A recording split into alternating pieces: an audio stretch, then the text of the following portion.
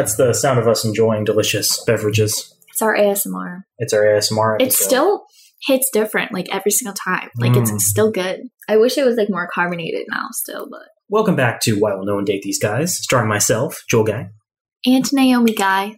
We are an hour and a half to an hour and 45 minutes into an attempt to set up our audio properly. It has not been going well. Recently, we've been really struggle bussing it. And what is struggle bussing? You're a struggle bus if you struggle through things. So, I'm sorry, how does that add anything to the base word struggle? It just seems to be additional consonants that are unnecessary. Today we are enjoying Diabolo, a sparkling French lemonade, mint citron flavored. He's not just mispronouncing Diablo, it's Diabolo. So. Yeah, it's tasty. We've been savoring this for the better part of an hour and a half. It's minty, it's zesty. It used to be sparkling. It is very flat by now. Yes. Naomi, what is going on in your life? Tell me about some highs and lows of your week. Keep them short. We need to get to the meat of this episode before we go insane with the amount of time it's been taking to record. My high this week is that I went back to school. My low this week is that I have really great professors. My low is just lack of sleep, man. Lack of sleep. Joel, high and low, go. Well, I purchased a car last week, and I got it registered in just 15 minutes at the MVD. I was very happy with how efficient Arizona departments can be, and I wish all my interactions with government were that good. My low is probably how much time I'm struggling with audio right now, and how much time we're probably going to struggle with audio moving forward.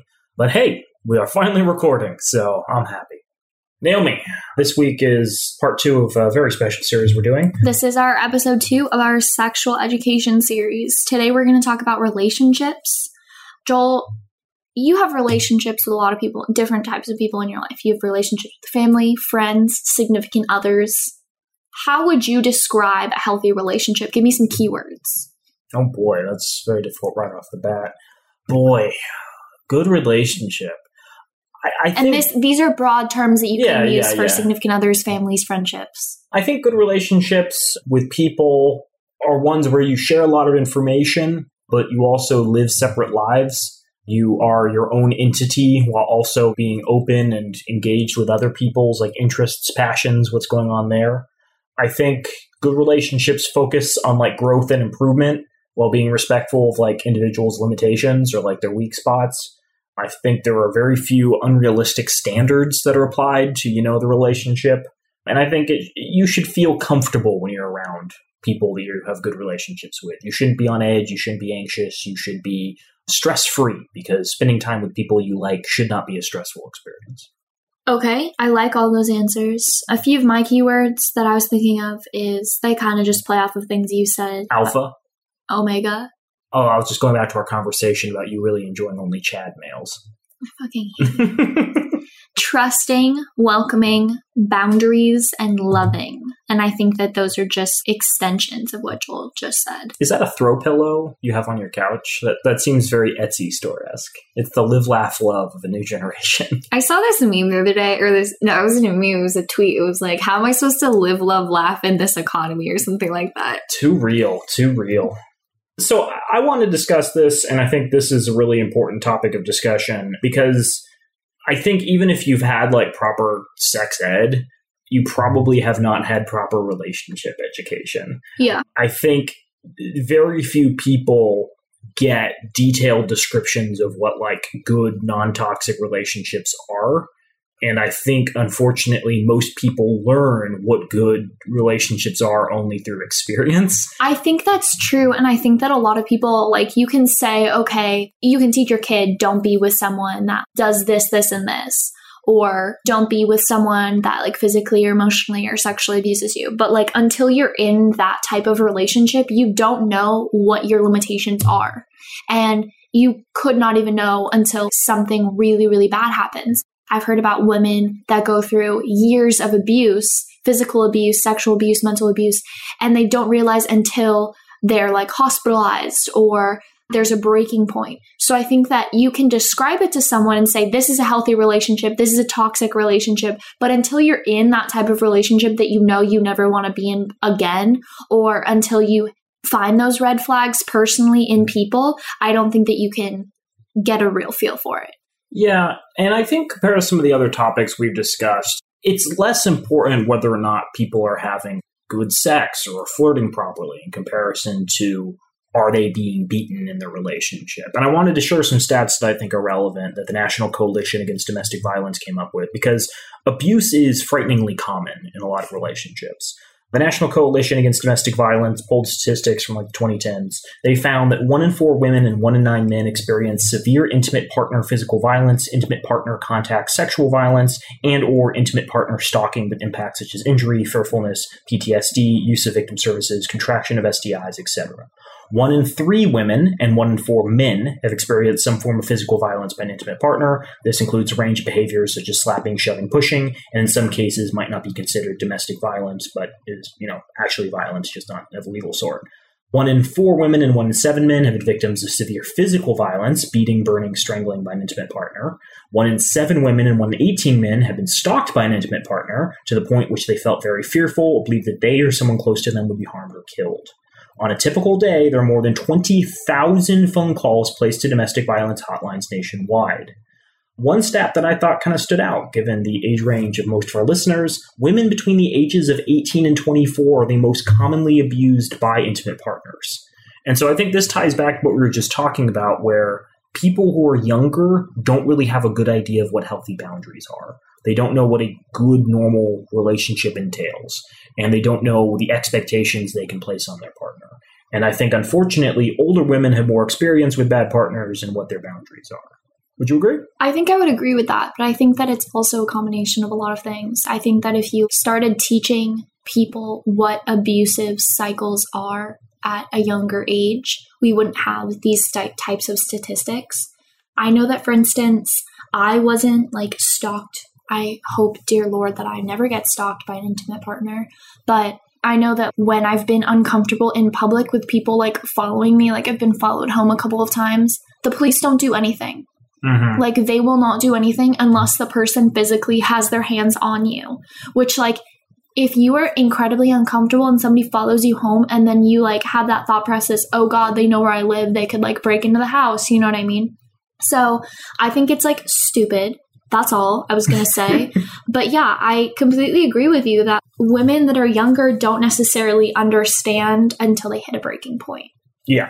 And this is very specific to relationships. For instance, 1 in 5 women and 1 in 71 men report having been raped in their lifetime. That's reporting. And I want to talk about that for a second. A lot more men are raped and sexually assaulted each year than are reported. And it's the same for women. And I want to talk about that because a lot of people are oh, rape only happens to women. And they don't understand that sexual assault and rape also can happen to men. And because of physical anatomy, it does happen. Men do get excited down there out of fear. So it's possible it happens and it's not talked about because of fear of men are even less likely to come forward than women. Yes, women are unlikely to come forward, but men are even less likely to come forward. And please keep in mind that the statistics that are produced are, of course, of reported incidents. And one area where reporting just doesn't happen is our prison system.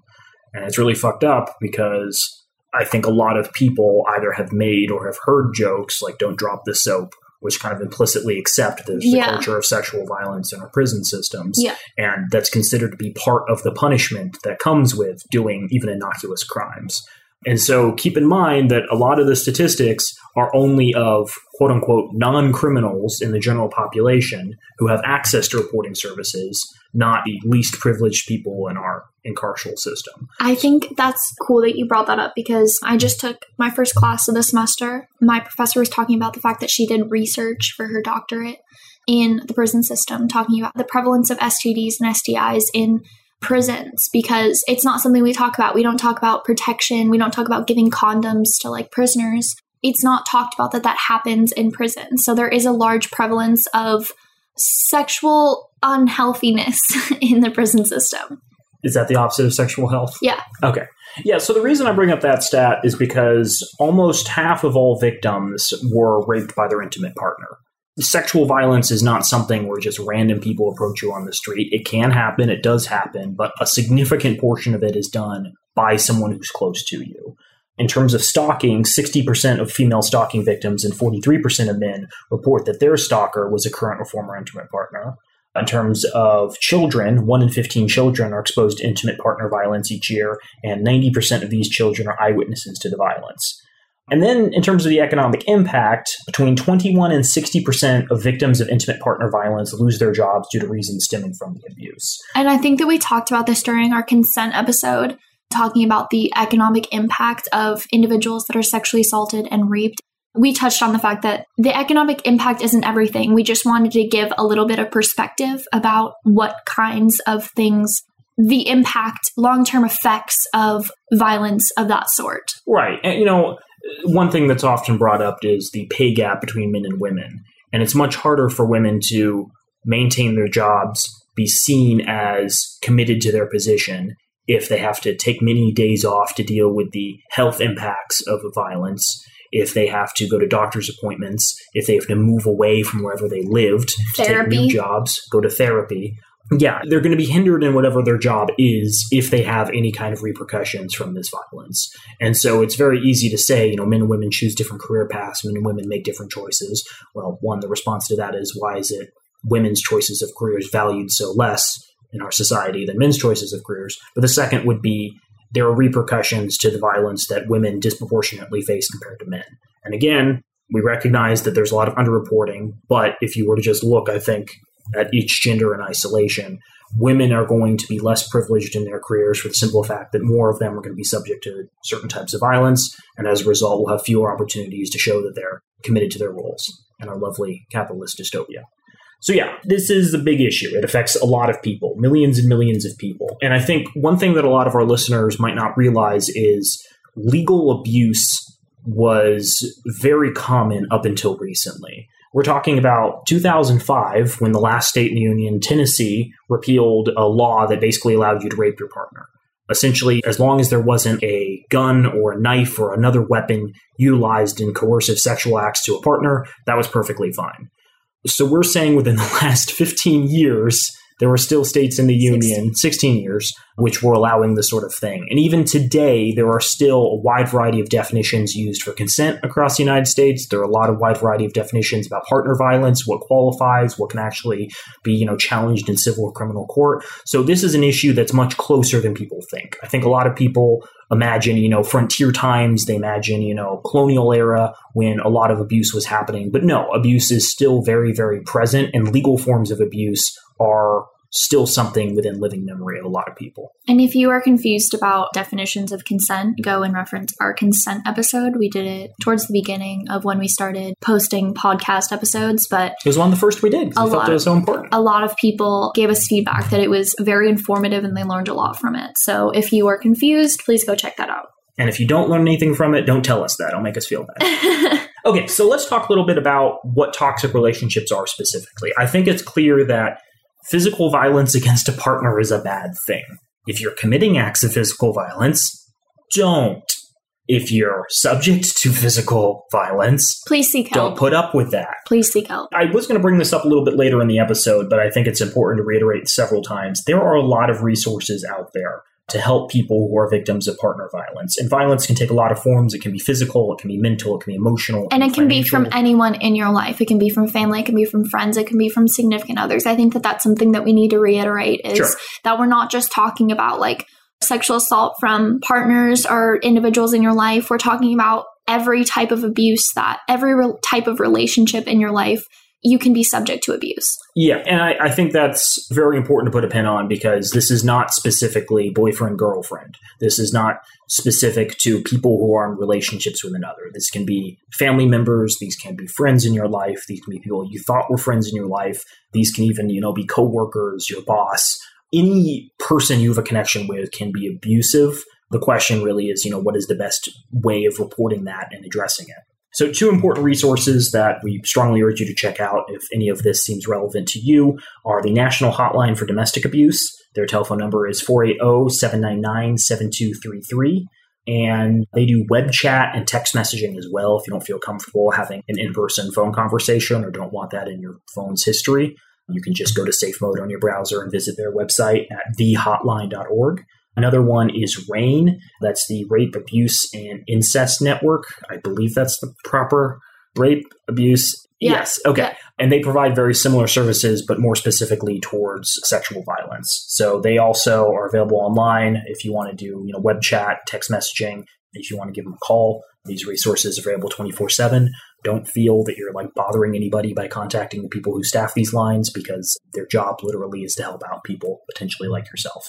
So yes, keep in mind there are resources out there. They are available pretty much every day of the year. If you even just have questions about whether or not certain aspects of your relationship are toxic and abusive, give them a call. They should be able to assist. So Naomi, let us talk about what toxic relationships specifically entail.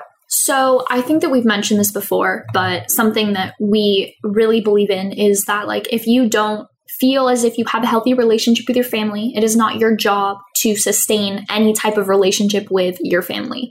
So I really want to talk about toxic relationships with family members and what those look like. I think that a lot of people that I know feel as if just because you are related by blood to that person, that you automatically need to have a relationship with that person, even if they've done you wrong, if they're abusive in any way. And I think that it is crucial to understand that family, yes, you are related to them by blood, but if you do not want to be related to them, you don't necessarily have to have a relationship with them. You don't have a choice in family. You ultimately are forced into becoming a member of the family by, the fact your parents chose to give birth to you. You do have a choice in whether or not you want to continue being family with people and who you want to keep in your life. Don't feel that you have some sort of bond based off of your family tree, your history, the nice financial perks you might get from them for hanging around and dealing with their bullshit. You ultimately have a lot of discretion in, who you choose to surround yourself with. I think that a lot of family dynamics that I've witnessed, abusive family dynamics, is family members will guilt individuals into staying in the vicinity or staying a part of the family and staying in contact with the family. And I think that that's a telltale sign that you probably should not be a part of that family if you feel guilted into having a relationship with any of them. If you don't feel comfortable around them, it is not your job to make them feel comfortable. A quote that I found while doing research for this episode was, letting go doesn't mean giving up, but rather accepting that there are things that cannot be. You can make your own family. You can have children. You can find a significant other. You can have a family of friends. Your D&D and board game group that meets up every Saturday. Maybe not them, but I'm just kidding. Whoa! So let's talk about... Ohana means family, unless you play D&D and board games like Settlers of Catan. Let's talk about some toxic traits for families. I think that the biggest one is that you don't like being around them. Something that I've learned pretty early on in life was that if I wasn't comfortable around an adult in my circle, let's just say church or family friends or anything like that, if I voiced that when I was younger, my parents were like, okay, we respect that. You don't have to be around them. We will not make it so that you have to be around them in any situation. And they stuck by their word. I'm not saying that this will happen to you necessarily, but if you don't like being around them, if you're uncomfortable, if they've made some weird passes at you, like male or female relatives, and you don't like being around them, avoid them. I think this ties into some of the themes we discussed in our consent episode, but I really want to put a pin on those. If you're raising children or have connections to people who you effectively are parenting, make sure to reiterate the importance of bodily autonomy to them. Yes. Children need to learn from a young age that bodily autonomy is their own thing, that others don't get to dictate, who has control over. Except for the government. Women specifically have say over government. This is true. Thank you for reiterating that, Naomi. I'm really glad we can talk about that and the importance of preventing women's right to choose before our abortion episode. That's really gonna play with the listeners. For everyone that was not here in this setting, I just did a finger guns. I like to narrate everything that goes down because I realized that we don't have a visual of what's going on. I'm sure at some point we're going to get canceled and people are going to pull audio clips of us saying horrible things. I want to be clear that we're being sarcastic. We do support women's rights to choose.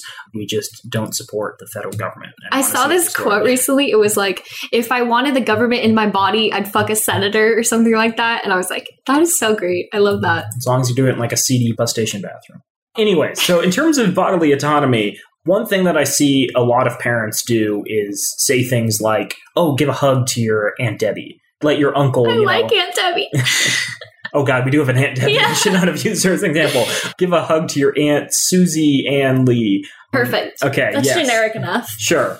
Let your Uncle Trevor, pick you up and throw you in the pool. There's a lot of, demands that parents place upon their kids, and they see their kids being brats if the kid doesn't want to give a hug to that family member. And that's not to say that every family member is inherently abusive, because there are many people who, like throwing children into pools or giving children hugs. The thing is, you really want to emphasize to kids that it's their choice about who they touch and who they interact with. If they don't want to spend time with Aunt Debbie, respect that. You can Stop going back to Aunt Debbie. Yeah, you can still request that they, be polite to Aunt Debbie, but if for some reason long term they feel really uncomfortable interacting with Aunt Debbie, Aunt Susie, Aunt Lee, maybe ask, why is it that they feel so uncomfortable? Is it something this person did, is saying, is doing? Because kids are pretty sensitive. They notice things. There are actions certain people take that kids pick up on that they find uncomfortable.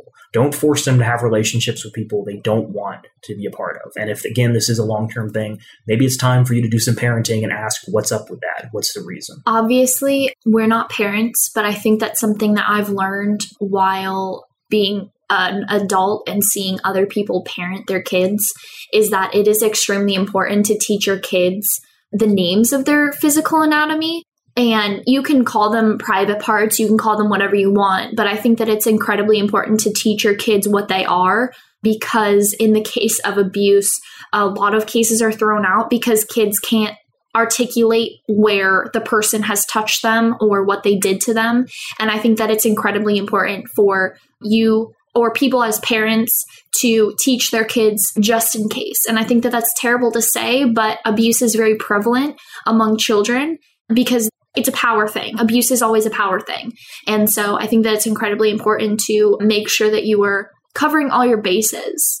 Okay. Okay. We're good with that. The next toxic trait is they have consistent blow-ups. So this is pretty obvious, but if your only form of communication with the said family member is that you feel like you have to walk on eggshells in order to talk to them and not cause them to start screaming at you, I think that that's a pretty toxic trait that you should probably, people who can't moderate their emotions concern and me. Respect what you're saying. I recognize there are some people who are more susceptible to fits of tears, who have things that happened in their past, things that are happening in their present that make them more likely to break down. But that in itself can sometimes be abusive if you're constantly crying to get your way, or you're attempting to manipulate people with the threat of breaking down and crying and making a scene in public. Well, I think there is a difference between you having emotions and you using your emotions to get what you want. Right. It's the difference between, I think, unplanned and planned. Was it intentional? Or are you deliberately trying to summon certain feelings in order to get your way? Summon the demons. Summon the demons. Yeah, so people who consistently have dramatic emotional reactions to things, again, sort of carefully parse their actions about what you know about them, because it's very possible they're trying to weaponize that. That's not to say there aren't other explanations. It's just be a little cautious about that if you see that trait being exhibited. The next toxic trait is they don't respect your feelings or beliefs. I think that this is really common. You hear about this a lot. Like, children come out as a part of the LGBTQ plus community, and parents are just like, okay, well, we don't respect that. Get out of our house. A lot of transgender youth are on the street and homeless because their parents don't understand and aren't willing to understand what that means. I think that it's extremely powerful to understand that if you're having a kid, you need to love that kid no matter what happens. I don't think that you should be having kids if you're not willing to have a transgender child. That's just my take on things. Obviously, I'm going to say again, I'm not a parent, so. Yeah, one thing that I've seen expressed on the right is there's a lot of people who have political opinions, you might say, that are to the right of center in American politics. And they say, oh, it's really the left who's intolerant because they refuse to accept that Trump was a good president, or lowering taxes is good for America, or whatever, that they refuse to, even consider our opinions. I will say not all opinions are created equal. If one side of the political spectrum is saying we should give health care to everybody so that they don't die in the streets and bankrupt their families, and the other side is saying certain classes of people do not have the same value as other classes of people, those aren't equal, right? You can disagree with either of those opinions, but the amount you should disagree should also not be equal. right? On one side, you might have something that you disagree with because you think it's not politically possible or because you think it's too expensive. And the other side, you might disagree with it because you think it's a horrible ethnic cleansing style ideology where like people who have that belief tend to be more open towards people who want to assume power and people who have like fascist properties. It's okay to disagree with people. It's okay to not respect other people's feelings, especially if the feelings that they express are those that are, very racist, very xenophobic, very sexist, very queerphobic, whatever. Be clear, however, why you don't respect those feelings. It's the difference between, saying my kid can't be gay because that would reflect poorly on me as a parent, and saying my kid can't be, Enron executive. There's a difference between something that's, a core part of someone's identity and a thing that's like ultimately their choice. And I think we need to understand that when we're having disagreements, especially political disagreements these days, not everyone's feelings need to be respected. And the reason you don't respect them is because they're of completely different calibers, completely different importance. And some of them come from I feel a good place where people are trying to look out for the world, and others are coming from a very hateful, antagonistic place. And again, those do not need to occupy the same level of importance when you're trying to weigh each of them. The next major red flag for toxic traits in family relationships is they make themselves these are not clearly family relationships. Okay, I qualified all of these as family relationships. I'm saying that these can be toxic traits in any relationships, but right now I'm focusing on family. Okay, fair enough. They make themselves the priority. I've heard a lot of people talk about their parents making themselves the priority in family life. I think that, yes, it is important as a parent to make yourself a priority in order to take care of your kids. Like, let's just say you need coffee in order to function for the rest of the day. So you take a few sips before you get little Johnny into his school pants. But there's a difference between that and making everything about you and not supporting your children emotionally, financially, not to the extent of buying them everything that they want, but financially in the sense that you're meeting all of their needs. I think that's incredibly important, yes, to have self-care as a parent, because obviously it is a full-time job, but it is also important to ensure that you are making them a priority along with yourself. Yeah, I think it's totally okay to do things for yourself if you're a parent. I think what needs to be remembered, though, is parenting is relatively easy. Good parenting is hard. And what I mean by that is, if you think your sole responsibility as a parent is to feed and clothe your child, then you're probably doing a bad job. Because children are thinking human beings, and they have emotions, and they have desires, and they have hopes and beliefs, and they get confused, and they get sad, and they get angry. And unfortunately, part of raising a human being is teaching them how to deal with these emotions and talking them through things and giving them opportunities to explore their interests and passions. It's not putting food in and making sure they have a bed to sleep in. And yes, I don't deny that parenting is very difficult, and I think people who look down on parents are kind of stupid because they don't recognize how much work goes into it. At the same time, though, not all parenting is created equal, and we need to recognize that in order to do a good job and, raise someone who's not a complete sociopath or horribly underdeveloped because they never went to school, you need to put in some effort and energy. You need to spend time doing the things for that person you would have liked done to you growing up, whether that's playing football, whether that's, teaching them how to play chess, whether that's being emotionally available. Yes. I think that's something that often a lot of parents don't want to do because being emotionally available is awkward. It's not something that's prized in our society. Yeah. Typically, parents want to be respected, so they don't open themselves up and admit things that make them uncomfortable, that make them feel anxious, that make them feel afraid. And I think the people I respect most in life at this point are those who are emotionally open. The people who I think of as having skills I want to absorb and learn and mimic are those who are emotionally expressive, who make it clear that they are an individual with weakness. And you gain respect for them because you recognize how difficult it is to do that thing. There's very few people I respect who are insular and closed off about how they feel and how they react to things. I think it's far, far harder to be open with someone than it is to be closed off and stoic. And I wish we'd really stop prioritizing and prizing people who in our media, in our popular culture, who are, just stone-faced killers who don't care about making other people feel comfortable and heard. So let's move on to easy tells of a toxic relationship with a friend. You feel like you're in competition with their other friends. I think that's pretty much self-explanatory. Yeah, I think, and this is kind of covered by some of the others, but if someone is constantly talking about how much fun they had with another friend, or they're constantly spending time going out to parties and things hosted by other people, and they know you wanted to do something with them, if they're not making you a priority in their life, that's kind of toxic.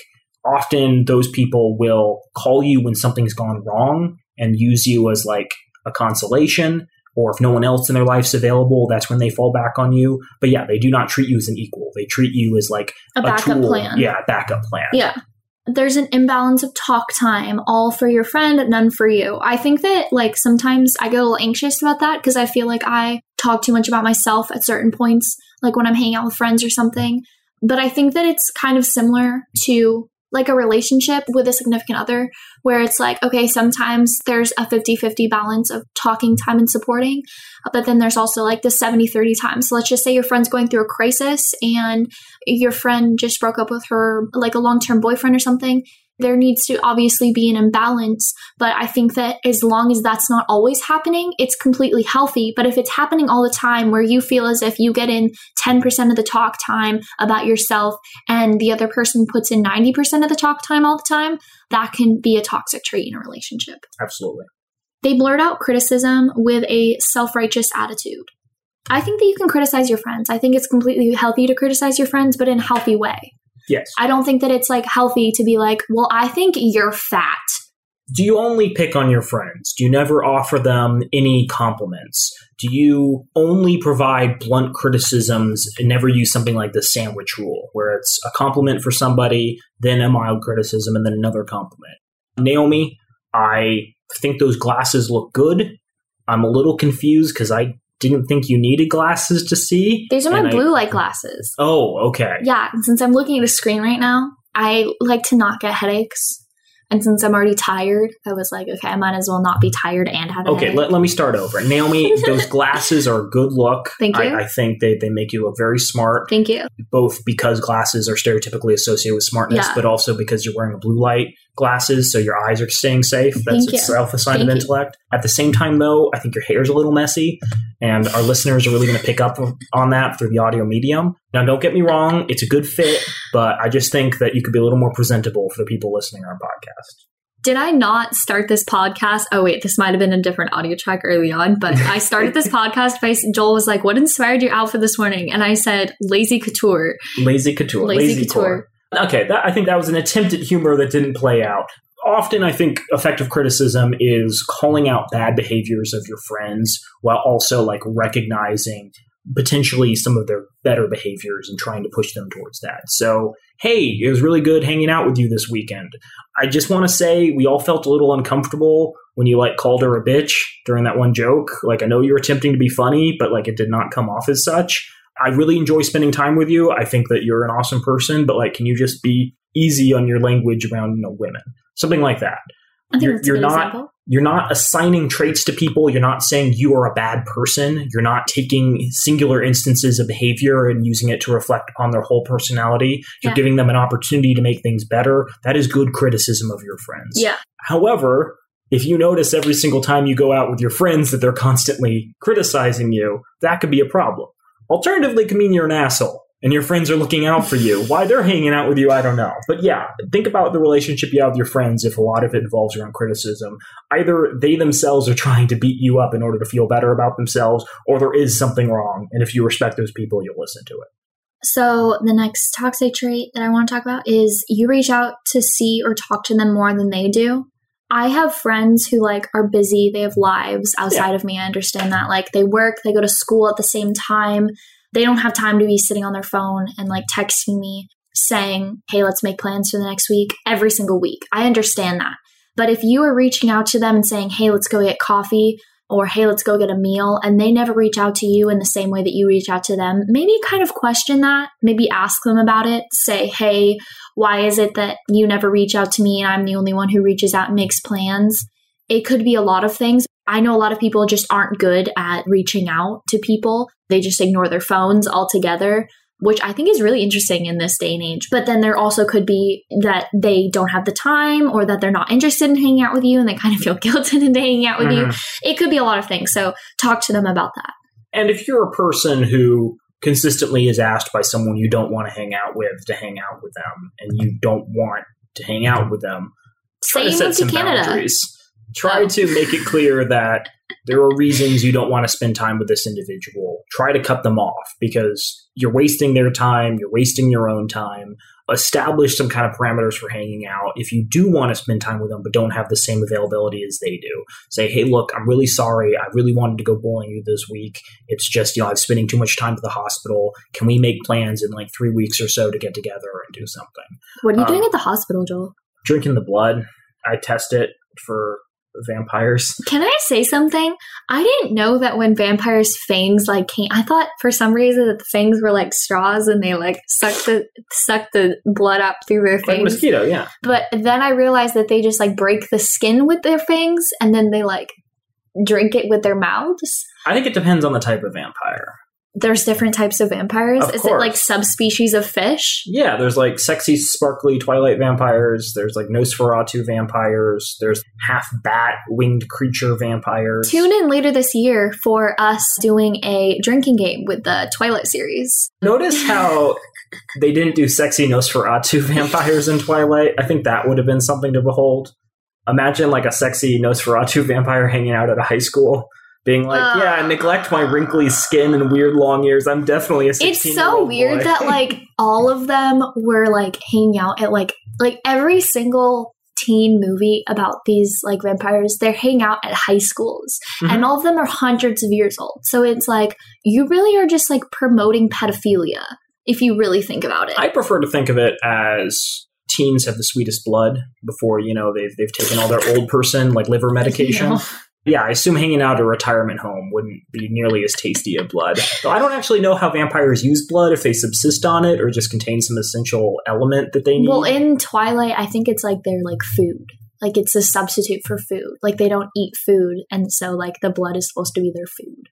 They do realize they can go to a butcher shop and get all of their blood buckets from where they drain the meat. That seems far easier. Well, in different series, blood is different. So blood in the Vampire Diaries series is blood from animals is less powerful than blood from humans. I don't know about Twilight though, because Edward he only drinks animal blood and he is fine. I don't know. So anyway, back to abusive personality traits. I mean, that is abuse. Are you kidding me? If someone wants to take your blood from you without your consent, yeah, I feel that's an abusive stereotype.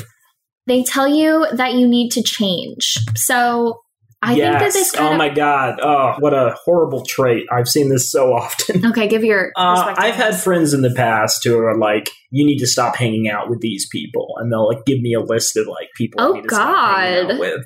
I've had people who are I don't like the fact that, you bike everywhere. I don't like, your choice of clothing. Yeah. Those aren't friends. Yeah, they're more of casual acquaintances. Look, I think a lot of relationships have unclear boundaries. I think in professional environments especially, it's unclear who's supposed to always be an authority figure above you, or if it's okay to hang out and joke with them on occasion. And when you do hang out and joke with them, how intense you can get, if it's okay to rib them, if it's not okay.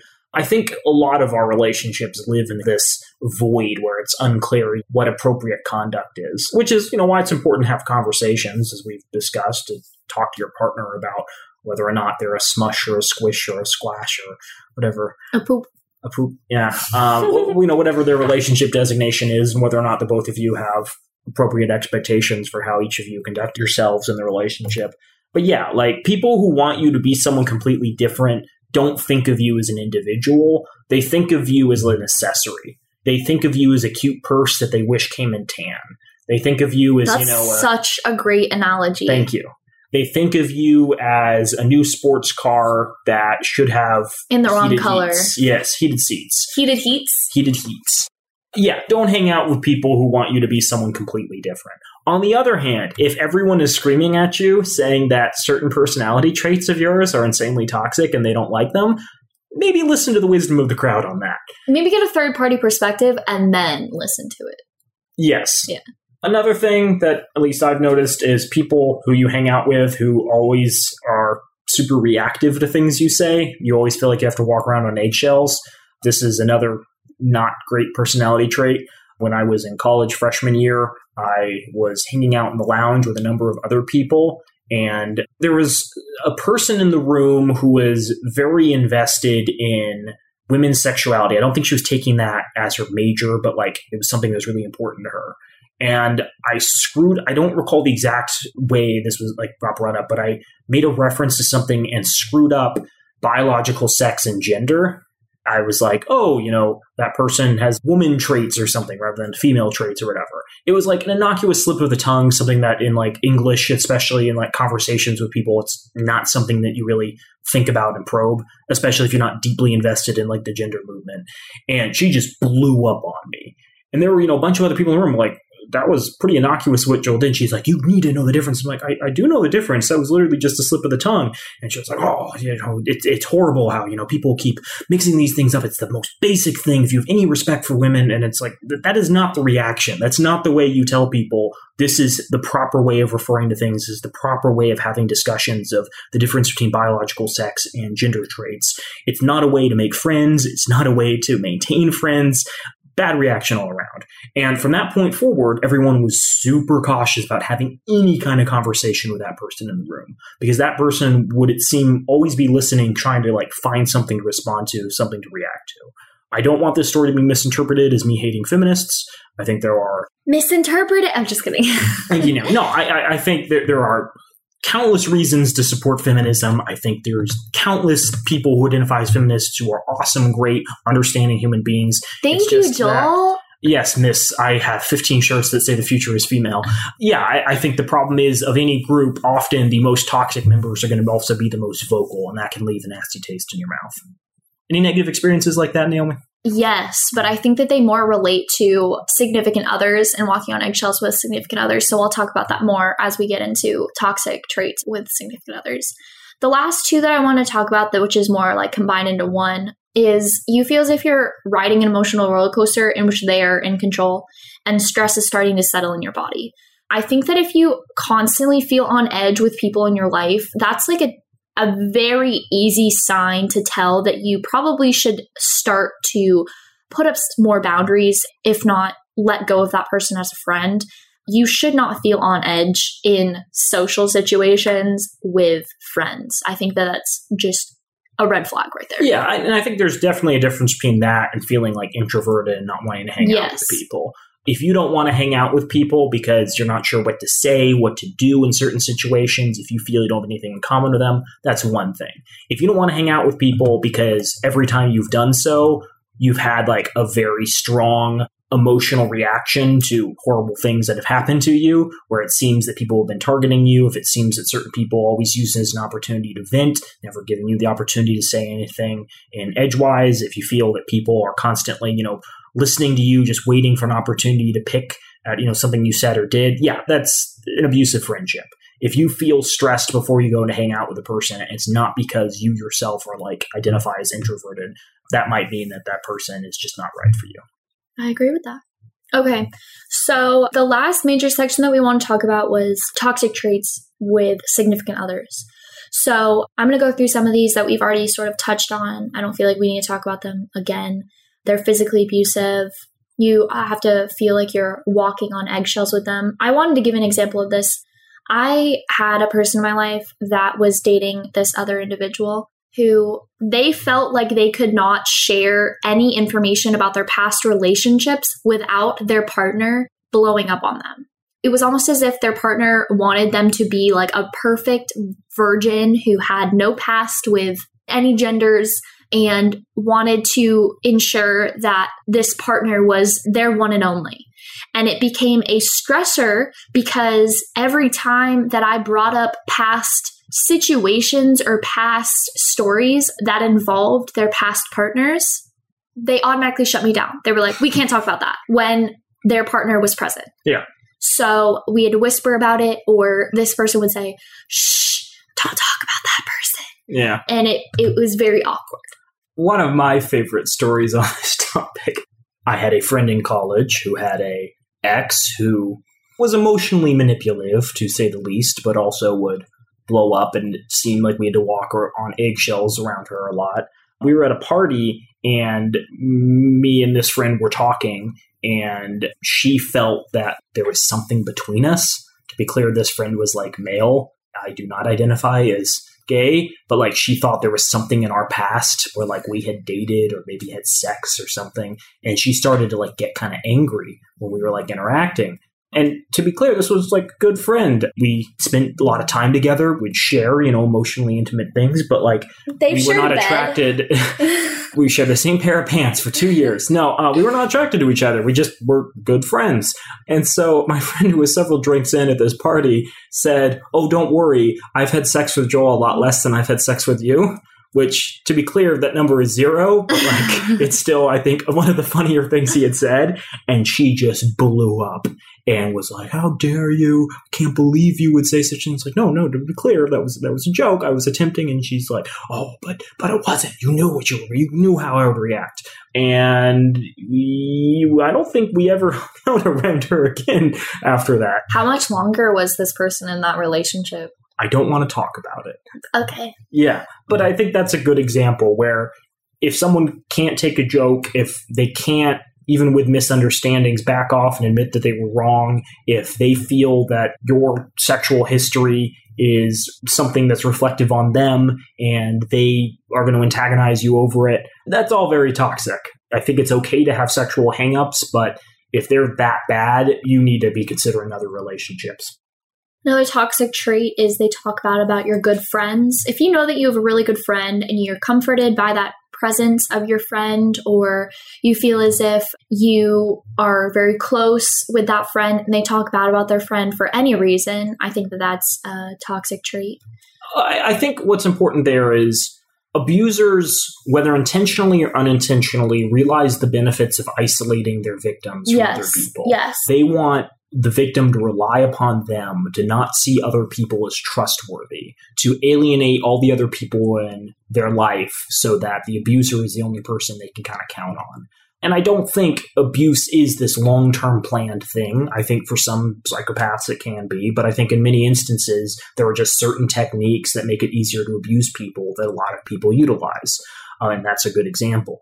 Similarly, I think often a lot of people assume that abusers are always bad, always evil, always mean. And that's like fundamentally untrue, because an abuser who's mean and evil and wicked to everybody is going to be someone who's constantly called out for their behavior. Abusers have to be nice to certain people in order to be successful at abuse, right? If they want to privately beat their spouse or whatever, they probably have to be really, really nice to everyone the spouse hangs out with so that those people will be like, whoa, he could never do such a thing. Yeah. There was someone who is no longer employed at my work who used to be like this, where he would constantly just scream and shout at people at his level or below his level in the workplace for relatively minor innocuous things, and would never say anything in a similar tone of voice or anything as demeaning to anybody above him on the totem pole in the workplace. Now, he would talk badly about them behind their backs, but yeah, he would never have, these blow-up competitions. He knew exactly who to target. And I think in the same way, abusers will sometimes think through, who is it that I can beat up on? Who is it that I can make feel bad? Who is it that I can antagonize? And who do I have to kind of walk around on eggshells around in order to prevent them from calling me out on my behavior and telling the person I'm abusing that they need to go away from me? I know that's a really good example. They label all of their exes as insane. I think that, yes, it can be completely truthful if you say oh, one of my exes stalked me. I would label that as just a little kooky. You know what I mean? I think if your partner labels their exes as insane, you should ask them what the characteristics were that made their ex-partners insane. like I said, stalking, I understand that label. But if they just sent multiple texts asking where they were when they were supposed to have plans with them and suddenly that person just fell off the earth, I don't know if that made any sense. But she would always turn the toilet paper around so it was up rather than hanging down. Yeah. She spent too much with her family. She only bought turkey bacon. She would not buy pork bacon. I mean, I think she was Jewish, but I don't know why that would be relevant. She would only eat French fries from McDonald's. Can you believe that? Yeah. Like, ask about those traits that make that person insane. If they have one crazy ex, I understand that. But if all of their exes are insane, that's a little weird to me. And I think it increases the likelihood that they're going to shit talk you if you ever break up. Yeah. They're going to, suddenly turn everything you've ever done, everything you've ever thought or believed into an attack against you. Because if the case is that they truly believe all their exes are insane, nothing they do can ever be bad. Yeah. It's always, something the others are doing that, comes across as bad. Oh, she's too possessive. Oh, she was too open in our relationship. Oh, she's too mean. Oh, she's too nice, right? They'll always find something to nitpick. They withhold sex or affection in order to get what they want. Let's be very clear. I'm going to walk on eggshells around you and our listener. We're talking about this. So there's a difference here between consent and abuse, and I feel there's a thin line that's worth emphasizing. People always have the option to withhold sex or affection. Yes. Right? You should never feel obligated into partaking in sexual activities or, giving people affection unless you actually want to. Now, if the reason you're doing that is to get things out of people, you want them to do the dishes, you want them to watch the kids, you want them to buy you a new necklace or something, that's when the behavior can be abusive. If you've done something wrong and in order to get back at your partner calling you out on your behavior, you decide not to have sex with them for a week, what you're doing is telling your partner that if they ever call out your bad behavior, you're going to stop showing them affection. That's abusive. Mm-hmm. There's a difference between a partner saying, hey, I don't like it when you do this, and you feeling unhappy because you were called out for your behavior and not wanting to be intimate with someone who's called you out. Does that difference seem clear? Yes. Again, it comes down to kind of, are you trying to coerce a certain reaction out of people? Are you trying to train people into doing a certain thing? Again, you are totally entitled to not have sex with people. However, if the reason you're doing that, they're totally entitled to break up with you. Yeah. They're totally entitled to see that as an abuse tactic and make plans accordingly. You feel as if you are constantly in need of working on the relationship. I think that this is you can have times in which you feel like you need to work on communication, you need to work on stress reduction, self-care, things of that nature. But if you're constantly working on the relationship in order to make it better, and this has gone on for months or years, I think that's kind of a telltale sign that something deeper is off in the relationship. If you've been dating for 15 years and don't want to get married, that may be a tell. We're not saying that you need to get married. We're not saying that the end goal of dating. We're not saying that the end goal of dating is marriage. You don't need to get married in order to have a successful relationship. No. You can live together with that person. You can be in a relationship with them and never get married. But if the other person, why that is. Yes, and be clear in the relationship that you don't want to get married. And if the other person wants to get married, then maybe you guys should talk about that, and maybe that could lead to the depths of your issues. Yeah. If every 6 weeks your partner asks you to go on a break because they need some time to themselves, if your partner is constantly asking you if it's okay if they can sleep with other people and you're not comfortable with a polygamous relationship, if you're constantly going polyamorous. Correct. Thank you. Yeah. That is the improper term I used there. We'll touch on that more in the next episode of our Sex Ed series. Oh, man. Clearly, I need some education. This is mostly for my benefit. If you're constantly going to therapy with your partner, that's not to say therapy shouldn't be used, because it should. There are definitely some things that are better discussed with a trained professional than kind of awkwardly stumbling through with your partner. But if every single issue needs therapy to resolve, that's a problem. Yeah. If you're going to therapy every 6 months and the principles being discussed in therapy aren't being applied, that's a problem. I think that something that I learned recently that was really powerful that I've kind of mentioned to my friends in passing is if you are constantly talking about the same behavior, let's just say your partner will not stop bugging you about past partners, an issue that we talked about earlier in the episode. And you say, hey, look, this is my life. This happened. You kind of need to get over it. I understand that you may need to talk about it more, But if they are consistently making it an issue in your relationship and they're not willing to work on accepting the fact that you have a past, and you consistently are coming back to the same fight over and over again, and you're giving them clear solutions that could possibly help the situation and resolve the situation, it's clearly manipulation. At the root of it, if they're not willing to change their behavior in order to help your relationship and help you have a clear mind and a clear heart, it's manipulation. Sure. Joel, you want to talk about the next one? If you feel as if the partner is constantly being difficult towards you on purpose to get a reaction or just be difficult, that's abusive. If you notice that the partner consistently is not pulling their weight, if they consistently are setting up the cards so that they'll fall over and you'll have a fight, if they are failing to maintenance something or they're failing to do something you asked, or you're not doing something and they're calling you out on it and making it a big deal, if everything is being set up for a fight at all times, if every part of the relationship is this attempt to change the scales so that they lean towards your partner, that's abusive behavior. Again, relationships should try to be, in my mind, as equitable, as equal as possible. And if some person, or both people honestly, are trying to, constantly tip the odds in their favor and make themselves the victor in this game we call relationships, that's a problem. Treat this as a 2-player game, not a 1-player game. I think There's that a lot championship of people, belts for both people at the end. I think that a lot of people kind of get confused when they first get into relationships, and they think like, oh, the issues that we're having is me against my partner. Mm-hmm. And it's not like a teamwork of like, it's us against the issue. I think that it's a hard mindset to change, but once you change that mindset, a lot more issues become less fighting against each other and more fighting towards like, okay, what's the solution to the problem? Yeah, we'll discuss this a little bit more. I want to do another episode on a book called Crucial Conversations, which is all about having difficult conversations with your partner and attempting to resolve them in a way that doesn't prioritize one person over the other and makes both people feel as though they're valued. And that's not to say both people are always right in arguments, but it is to say that both people want to be right when having confrontations and arguments. And you need to find some kind of way in order to make sure their feelings are heard and they're treated as valid while still coming up with a solution that makes both people feel happy.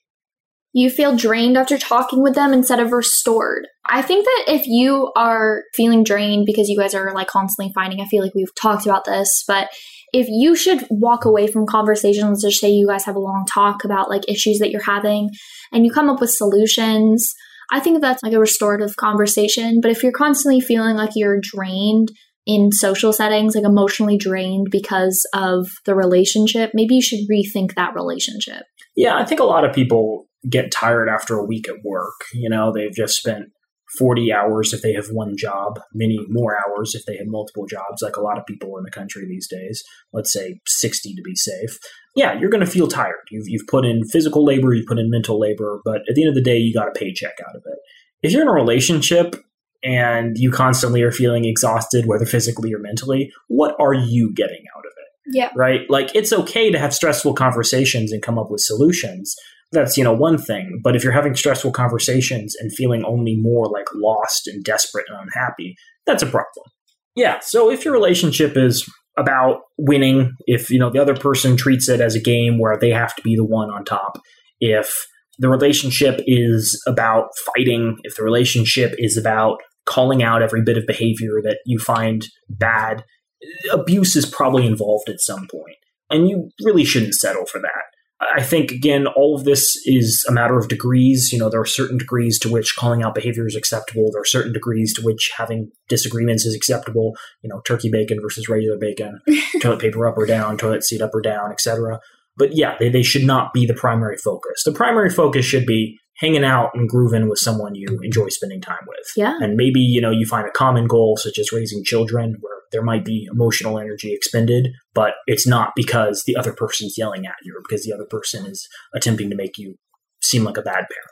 We are not saying that fighting is unhealthy. We're saying that fighting can be healthy, but the way in which you fight can be unhealthy. I would say disagreeing is healthy. Yes. Having productive conversations where you disagree is fine. Fighting is a little bit different. When I think fighting, I do think anger. I think violence. It's not. Oh, then you and I have different definitions of fighting. Okay, so the last thing that I want to talk about when going over toxic traits is I want to give a little story time. Recently, a close friend of mine, she was in a situationship with a guy who, from the start, I knew was kind of bad news. She knew this. She knew that I thought that this person was bad news. And it got to the point where her and I were hanging out a couple of nights ago, and they have been in this situationship for a couple of months. Several issues have started before this, but she's a very independent person, and she gets very claustrophobic in relationships where the other person is possessive. And so this person had shown possessive traits before this night. But this night was particularly bad. She ended up going on a trip to visit her sister who was getting married and hadn't seen this person, her significant other, smush, whoosh, squash, poop, in a couple of days. It had been 5 days since she'd seen him. It was just because her schedule was just crazy. She works full time. She's going to school full time. Her schedule's kind of crazy. So she went out. She wanted to blow off some steam. So we were going to our friend's house. We were going to hang out, have a chill night. She starts showing me the texts. The text said, "You haven't responded to me in 7 minutes. You haven't responded to me in 12 minutes. You haven't responded to me in 15 minutes." Damn, dude. Get like a program that automatically types all of that rather than doing it yourself. That's your problem with the situation. I would say it's toxic in of itself how much energy he's expending on policing her energy. I think that it's kind of crazy that he had this much time to like do that in the first place. Like, if you have that much time to control your partner, go take up a fucking hobby. Go paint or something. Go do some laundry. So she ended up being very stressed because he texted her and said, "I haven't seen you in 5 days. I'm going to come get you. I know your location. I took a fourth of ecstasy. I'm going to come and get you. My toxic level is," and then you just typed in a bunch of numbers. So if you're that person, don't be that person. And if you're in that relationship, if you don't know if that's toxic, get a third party perspective. Be like, "Hey, Naomi, hey, Joel, what do you think about this?" Better yet, DM us. Let us know all the we'll do an IGTV on it. Again, we brought up 2 resources at the start of the episode. If you've already forgotten them, it was the National Hotline for Domestic Abuse and RAINN. Talk to a neutral third party. Again, their job is to help people in abusive relationships. They'll be more than happy to answer questions and provide kind of a neutral opinion. We are also happy to do that. But we are not experts. We're not experts, and we also don't want to take kind of legal liability for what happens. We could say, trust people who do this for a living. Yeah. Okay, let's talk about red flags in relationships. Haven't we talked about red flags in relationships? No, those were toxic traits in relationships. What's the difference?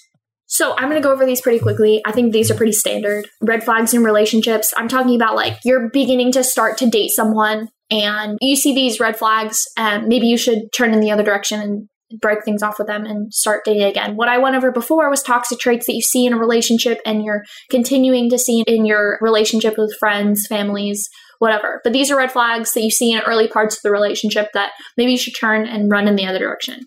No communication. They don't want to talk about their feelings. They don't want to talk about anything. They are strictly just like, "Hey, how you doing? What's up? Where do you want to go to dinner tonight?"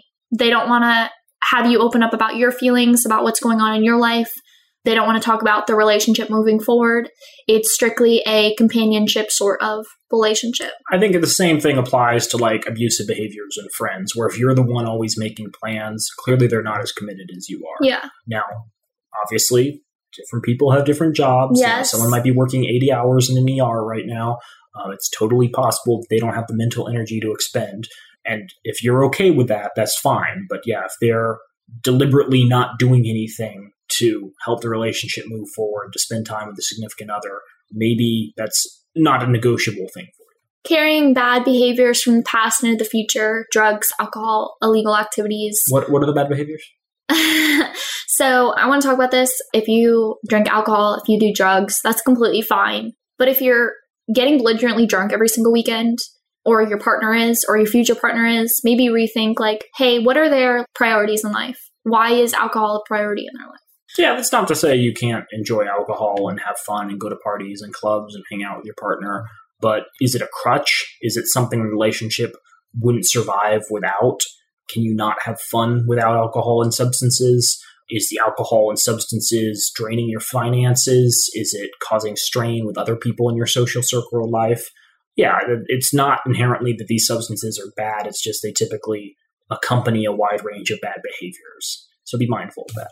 Unresolved issues from past relationships, whether they be unresolved feelings or unresolved trauma. I think we've talked about this in past episodes. Guys, I'm just going to give a quick tip here. Yep. If you're having a conversation with your partner and they are feeling unattractive, don't bring up how attractive a past ex was. Don't talk about how amazing the rack of your last partner was. Don't talk about how amazing they were in bed or how like sweet and sensitive they are. Keep that to yourself. Don't constantly be comparing your past partner to your current partner. That's kind of negging. Or your current partner to other women like supermodels or other people that you find attractive. You're like Megan Fox plus 300 pounds. You know what I'm saying? Yeah, exactly. What? I said you were like Megan Fox. Oh, also one thing I keep seeing online, a lot of women in women-centered subreddits talk a lot about how guys keep comparing them to anime figures. That's a little weird. Don't do that. Even if they're like a huge anime fan themselves, like comparing women to imaginary cartoons with unrealistic body proportions and often highly fetishized traits, not the compliment you think it is.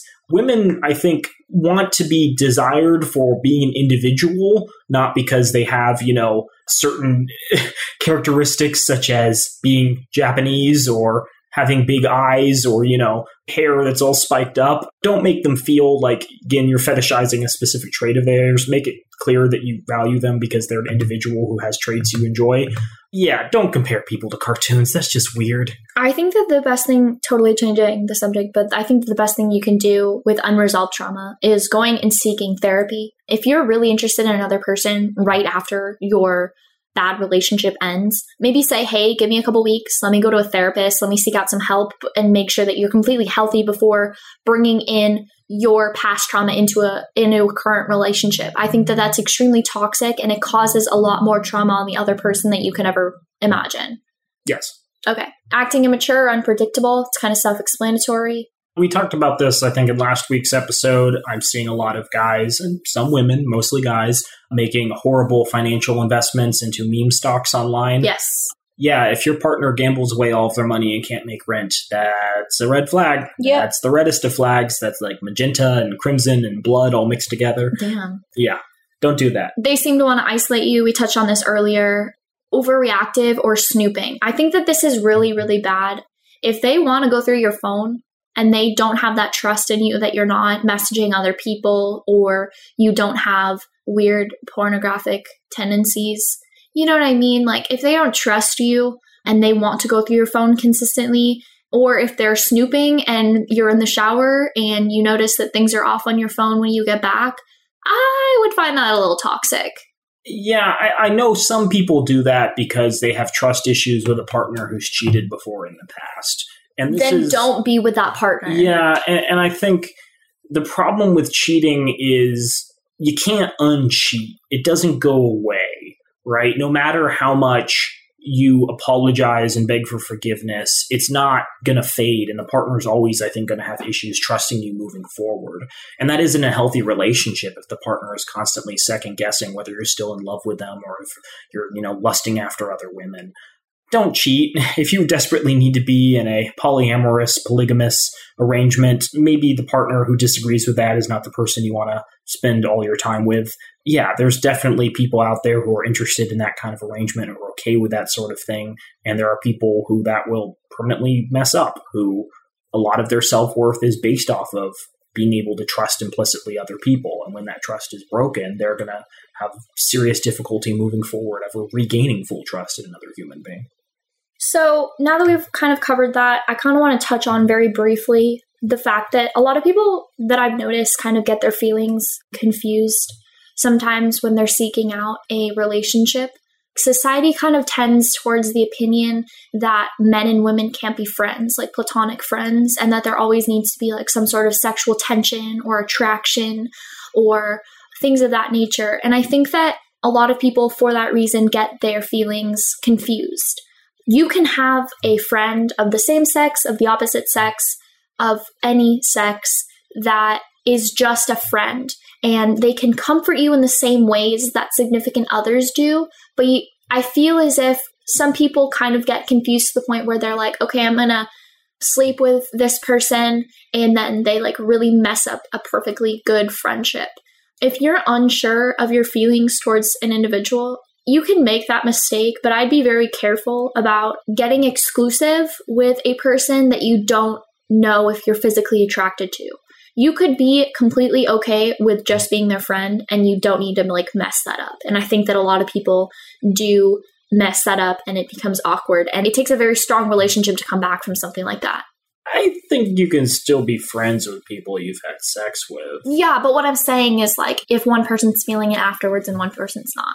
Yeah, I don't know. Like, I guess the immediate comparison I'm drawing is, I guess, suicide. And what I mean by that is a lot of people who want to commit suicide don't think of the repercussions it has on all the people in their lives, where even if they think they're alone and no one cares about them, there's still a large extended network that often relies upon them and cares about them, whether that be family, friends, your professional environment. Your landlord for rent. Yeah. And in the same way, when you have sex with someone in the middle of your friend circle and it ends poorly, that affects everybody. Yes. It's no longer an issue between you two. Suddenly it's an us versus them thing. Yes. And like we know people in our extended family who've had this difficulty where bad breakups permanently splinter a friend group. Or a family. I know my friend circle has shrunk considerably since I started college because people were dating and then they broke up and there were disagreements and different stories that pulled people in one direction or another. Yeah, I don't want to be someone policing people's sexual behavior, but I do think it's worth considering that if you're in a relationship with someone in the middle of a friend group, that can destroy a friend group. Maybe think about, worth considering. Yeah, maybe think about that, but also talk to the person that you're attracted to, you want to seek out a relationship with and say, hey, if this were to happen, let's just say worst possible outcome were to happen, what are you going to do? What am I going to do? Come up with some sort of agreement. Maybe make them sign a fucking contract. Jesus. Like, all about consent, Joel. Okay. Consent. Yeah, get a lawyer in the room. Make sure he's passed the bar exam. Make sure that he has a notary public license. He has a license to practice in the state that you're in. Yes, that's really important. You can't get a California notary in Arizona. It just doesn't work. Okay, Joel, what's the last thing you want to talk about? So we've shat on a lot of toxic personality traits and relationship traits and red flags. Is shatting like in your pants? I guess. I've never really thought of it that way. We've expressed condemnation for a lot of negative behaviors, and I think a lot of people will be on the lookout for those, but not be clear what a good relationship actually is. And I think it's first worth reiterating that there are many traits that can make a healthy relationship, and even people who have one or two of the traits we discussed above can still be good partners, even with a couple of flaws. But there are, I would say, some clear green flags that you can look at and analyze that are difficult to fake if someone has, bad intentions and easy to pick up on. These are things that I think a lot of people look for when trying to assess whether or not a partner is someone they can be with long term. And if you feel that you need to improve who you are as a person before you get into relationships, seriously think about whether or not you have any of these attributes. So I spend a lot of time on women-centered subreddits. I really want to try to get my finger on the pulse of what women are thinking and feeling and reacting to in regards to current events. Try to think about how my biases as a man, affect my judgment and whether or not I'm keeping in mind all considerations. The reason actually I do this, which I feel is worth bringing up, is there's a lot of aspects of our society where women's opinions are just completely disregarded, where their perception of things is ignored. There are a lot of great examples. There's a lot of projects that I see when I'm doing like site plan review. I was working on urban planning permit, but there's a lot of projects which are designed to have few lights on in the parking lot at night to save energy. And there's a bunch of men in the room who are like, oh, this is so good. It's saving so much energy. And then after it's gone through like 6 design reviews, a woman comes in and is like, that's not safe. Yeah. I would not feel safe as a woman walking through a dark, not lit at all parking lot at night. And that's because the opinion of women and their perception of society is very different from men's. In the same way, for years, women and men have not been studied equally in drug tests. Often, the majority of drug testing is done on men, because those are dumb college students signing up for drug testing. And so we don't have clear data on whether or not women's bodies will be affected in the same way as men. And then crash test dummies in cars. for years, crash test dummies were like a 200-pound male-sized entity. And it turns out that where men get hit, if they're 6 feet tall in a car with an airbag, is very different than where a 5'3", 5'4" woman would get hit. And the health impacts and survival rates are greatly skewed because of it. And so now car designers are finally introducing women dummies, women mannequins when they're doing their testing. So I think it's really important to kind of stay abreast of what other sexes' reaction to certain things are and get a good idea of, whether or not you have a full picture of the situation. Now, with all that in mind, let's talk about some green flags that women identified when this question was raised. On the subreddit 2X chromosomes, one user, Hot Burrito, said, and this post had 5,300 upvotes, so clearly this represents, I think, the majority opinion. Green flags in relationships. People who can take no for an answer. We've talked a lot about consent and the importance of saying no. Some people are going to take that as a personal offense. They're going to think that you're calling them ugly. They're going to think that you're not attracted to them anymore. They're going to think that you're maybe cheating on them. Those are all the wrong reaction. The right reaction is saying, oh, I respect that you're a human being and have the right to say no. Totally fine. I'm going to go play Xbox or whatever. People who can work a washing machine without getting prompted. This is weird, and I think a lot of men aren't going to understand why this is important, but this ties together with something they say a little bit later, which is someone who's looking for an actual partner, not something between a mother and a waitress. Oh, I love that. Yeah. If you're looking for someone to clean up your messes, you're probably not relationship material. If you're looking for someone who's going to clean your clothes and make your lunches for work and buy all the toiletries in the house and do the shopping and cook you dinner at night, that's not a partner, that's a live-in servant, right? I just hire a maid at that point, if that's what you're looking for. Maid/cook. I don't think maids do. Compensate them properly, though. At least $25 to $30 an hour, I think, is a good starting wage. Yeah, so make sure that if you are a man looking for a relationship, and this applies to same-sex couples as well, make sure that you're someone who is good at cleaning up messes and isn't expecting that the other person that they get with is going to be cleaning up all the messes. You are shouldering work together. You should not expect the other person to take all the responsibilities and take over your failings. It's a good credit score. I don't think this is essential for relationships, but I can understand why people think it's important. A good credit score it's kind of fucked up that a single number, which is often coming from bad information, can dictate your life, but it at least indicates that you have some degree of financial responsibility. I would say that there's another opinion on this. I know that in toxic family relationships, and sometimes in good family relationships, when one person in the family doesn't, or several people in the family don't have good credit scores, and they don't have a credit card or anything like that, they depend on another person's credit card. There could also be some sort of identity theft in which the credit score was messed up there. So yes, it could be a red flag, but it could also be a let me explain type of situation. Sure. And don't take any of these as, again, the only thing you need to look at. Ultimately, every relationship is a combination of factors that you should assess. You can't really treat anything besides maybe them murdering a person in front of you as bad. I'm sure there's other examples. That's the one that just comes to mind. Someone who doesn't throw temper tantrums. Someone who isn't trying to overcompensate for something. I noticed that there are a lot of people I've encountered who are really into cars, and it's not like they enjoy cars and finally tuning a piece of machinery. It's look how cool I am. I'm cool because I own a vehicle. Let me tell you about all the adventures I get up to in this vehicle. Let me tell you about all the attractive women who want to sleep with me because of this vehicle. Let me tell you about how advanced and sophisticated I am because I purchased this vehicle rather than a Jeep or a Chevrolet or a Toyota or anything else. Yeah, people who try to constantly tell stories and anecdotes that make them look good and are trying to, compensate for some aspect of their personality or some aspect of their being that they don't like. It's not a great sign. People who are not trying to compensate for something, I would say, is a pretty good green flag. This one I found kind of funny. She considered a green flag people who have role models other than Joe Rogan or, quote, some similarly overrated great mind of Reddit. Guys need to find a role model that's not Joe Rogan. I say that. We are podcasters. He is also a podcaster. I get it. There is a degree of irony there. The difference, I would say, is Joe Rogan is very much a pseudo-scholar. He's someone who talks around important issues with people and very rarely actually addresses them. Often he also gives platforms to white nationalist figures, people who are very much of the belief that there are hierarchies in society that need to be preserved and that certain ethnicities or beliefs need to be either exterminated or heavily restricted.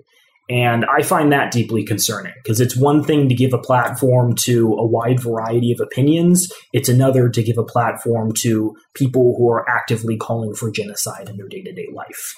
So yes, men who revere Joe Rogan and who, God, listen to those 2.5 hour long episodes and have nothing better to do but that bothers me too. If you need more proof of this, I just typed in Joe Rogan sexist into my search bar.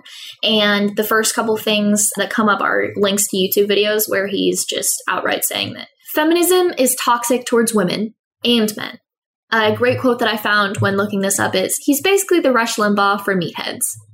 Yeah, one thing I was thinking about recently is, you ever heard the quote that you're like a sum of the 5 people you spend the most time with? Yeah. Yeah, I think a lot of people our age now listen to a lot of podcasts, follow YouTubers, YouTubers have their Twitch streams that they log on to on a weekly basis. One of the 5 people they spend the most time with is very likely someone they've never met. Yeah. It's very likely a parasocial relationship where you've connected with someone who you will never encounter, who just shares lots of opinions and quirks and jokes and little memes in, a circle that you're never going to interact with. And so I don't feel it's unfair to call out Joe Rogan for perpetuating toxic behaviors, even if they're just, him trying to, joke and use, gross out humor or, try to get a reaction out of people in kind of a South Park manner. It's still concerning that someone will spend, an hour in their day just listening to this on repeat, where one of the people they're primarily getting opinions and knowledge and information from is someone who considers these things such as feminism to be laughable. And I think the same applies to a lot of other pseudo-intellectuals like Ben Shapiro or who's Lobster Man? His name is escaping me. He's the psychologist. Jordan Peterson. There we go. There's a psychologist who a lot of young men look up to who also espouses a lot of anti-feminist, white supremacy-oriented beliefs, who thinks that society is a hierarchy and we should mimic the lobsters in order to build a better civilization.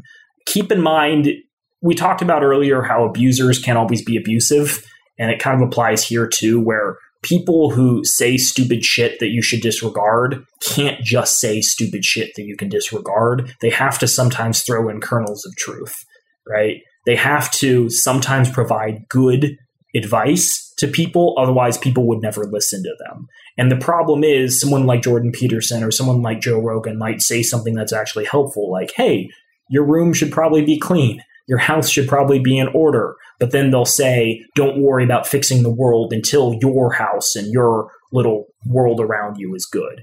And that's kind of a negative idea, the idea that you can never fix anything until you yourself are fixed. That's something that prevents progress. It prevents you from fighting from things. It gives you a sense that you're not responsible for anything in the world around you. It's a very toxic idea. So yes, people who are deeply committed to certain podcasters, certain Twitch streamers, people who follow PewDiePie and Dream and all the other definitely not canceled YouTubers, I would also be suspicious of them. And I consider it a green flag if you admire someone who does not fall within that kind of pop culture bubble. People who work hard, a lot of women think is something that's good, but also people who understand there's more to life than working. I can understand this. I think this is something where there's a lot of nuance, but yeah, I think it's important to find a partner who is willing to step up when you need certain things done, who's willing to put in the work, but also isn't someone who lives only to work, who thinks it's, good that they work 80 hours to 100 hours a week at their finance job, who think that, they're just hustling, that, they just got that attitude, got that entrepreneurial small business spirit. Yeah, you really shouldn't want to live to work. If money's the only thing that's important to you, look for ways to make more money in shorter periods of time. Don't think that you're being better than other people because you're putting in more hours at your minimum wage job. That's really not healthy. It's not good. People who laugh at themselves. Women consider this a green flag, it seems. I think that's also important. People who are very proud, people who are protective of their identity, people who are protective of their status, potentially some unhealthy attitudes lurking beneath the surface there. You should be willing to accept that you are a human being who has flaws and that you are not perfect at all times. Understand that there are aspects of your personality people might find risible and move on. I think that something that ties into that is taking responsibility for their actions. Yes, definitely. Similarly, people who don't punch down. I think we've discussed this a couple of times, but if you go on a date with someone, do they treat service workers with respect? If you go on a date with someone these days, please remain masked and check their vaccine status. But yes, if you go on a date these days and that person is complaining about how slow the service is at the restaurant and how lazy workers are and how everyone on unemployment is a lazy piece of shit. Yeah, they don't really respect the fact there are people lower on the totem pole who don't live in the same circumstances they do.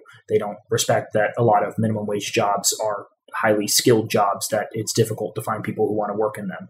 If they look down on cleaners and janitors and solid waste workers and those who do not have a college degree, that's concerning because they probably think that there's a whole class of people in society who are not worthy of respect. Their actual name is garbologists. It's not solid waste workers. Well, there's a whole chain of people involved in the field of solid waste. From solid waste workers trash, and garbologists. To those who transport the trash, to those who process it at a waste management facility, to those who process it in a material recovery facility, to those who work in the back end studying the trends and statistical analysis, doing the billing and other things. Those are solid waste workers. And garbologists are the people who specifically do pick up the trash and transport it places. So there. A couple of other things, men who can go to the doctor without prompting. I don't think this applies given how many people have shitty health insurance, but people who do have decent health insurance who refuse to get certain things tested or checked out, that's kind of concerning. It means that they have to be kind of cajoled into doing basic things for their own personal health, which means they probably have to be cajoled in doing things for others' health.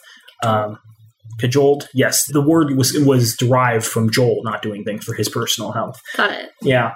People who understand the definition of emotional labor and actively attempt to create an equilibrium with it. So we've talked about holding your weight in relationships. Obviously, there's a lot to do outside of cleaning the floors and making your kids lunch. There's things such as remembering to send Christmas cards to people in your family if that's important to you. It's remembering to buy gifts for people on holidays. It's remembering to make food for a potluck. It's remembering that your coworker has just had surgery and that you should go check in on them at the hospital. Bring them soup.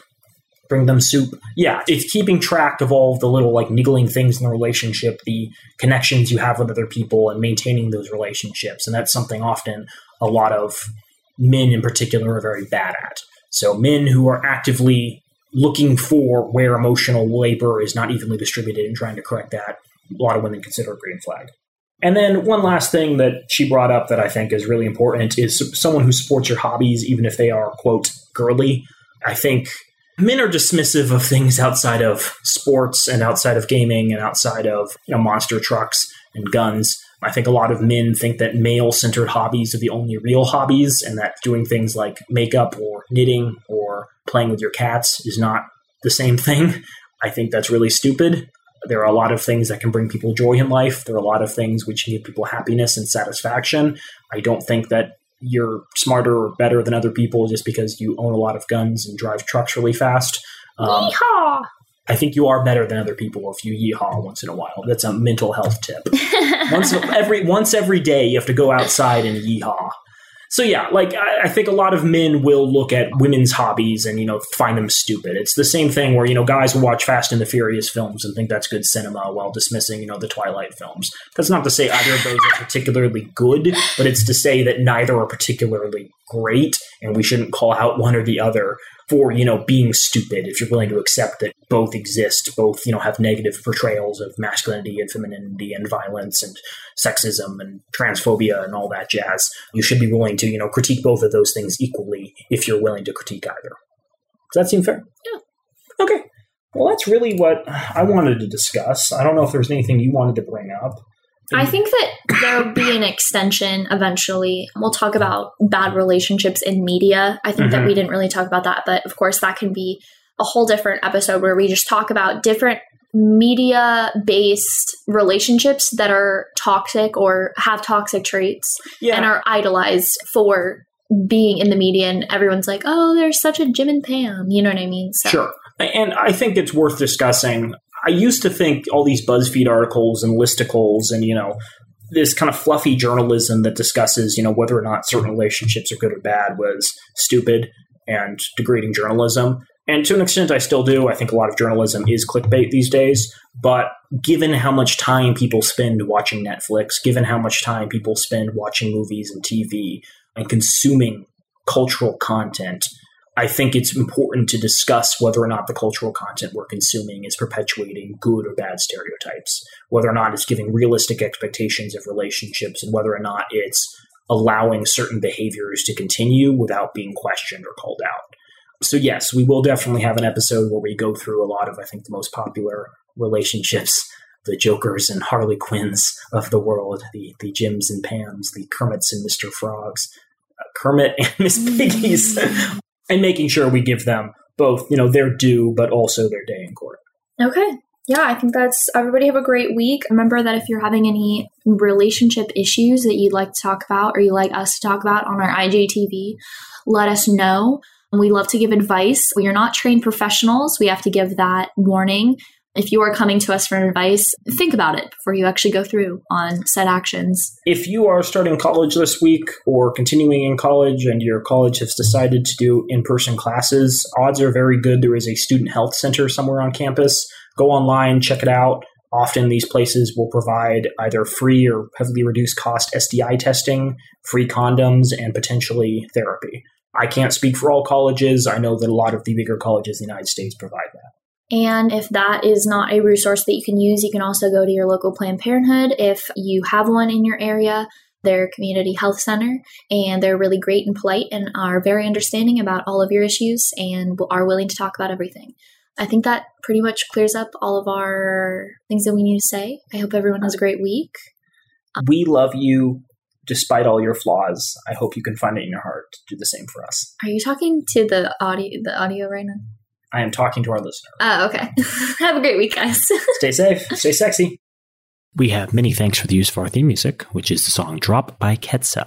You can find more of their music online at ketsa.uk. You can also find Date These Guys online on Twitter and Instagram at Date These Guys, or visit our website at datetheseguys.org. If you have questions you'd like us to discuss on the podcast or marriage proposals for either of us, shoot us an email at datetheseguys@gmail.com. If you're looking to make an impact, this show recommends giving either time or money to Planned Parenthood, a nonprofit organization that provides reproductive health care in the United States and globally. Planned Parenthood clinics and affiliates provide birth control and long-acting reversible contraception, clinical breast examinations, cervical cancer screenings, pregnancy testing, prenatal care, testing and treatment for sexually transmitted infections, and abortions. Planned Parenthood also does great work for those who can't afford traditional medical services. Approximately 4 out of 5 of their clients have incomes at or below 150% of the federal poverty level. Both Joel and Naomi are monthly donors to Planned Parenthood. You could be too. The intro and outro music of Why Will No One Date These Guys is from the song Drop by the artist Ketsa. It is licensed through Creative Commons, and we are deeply appreciative that they've allowed us to use it.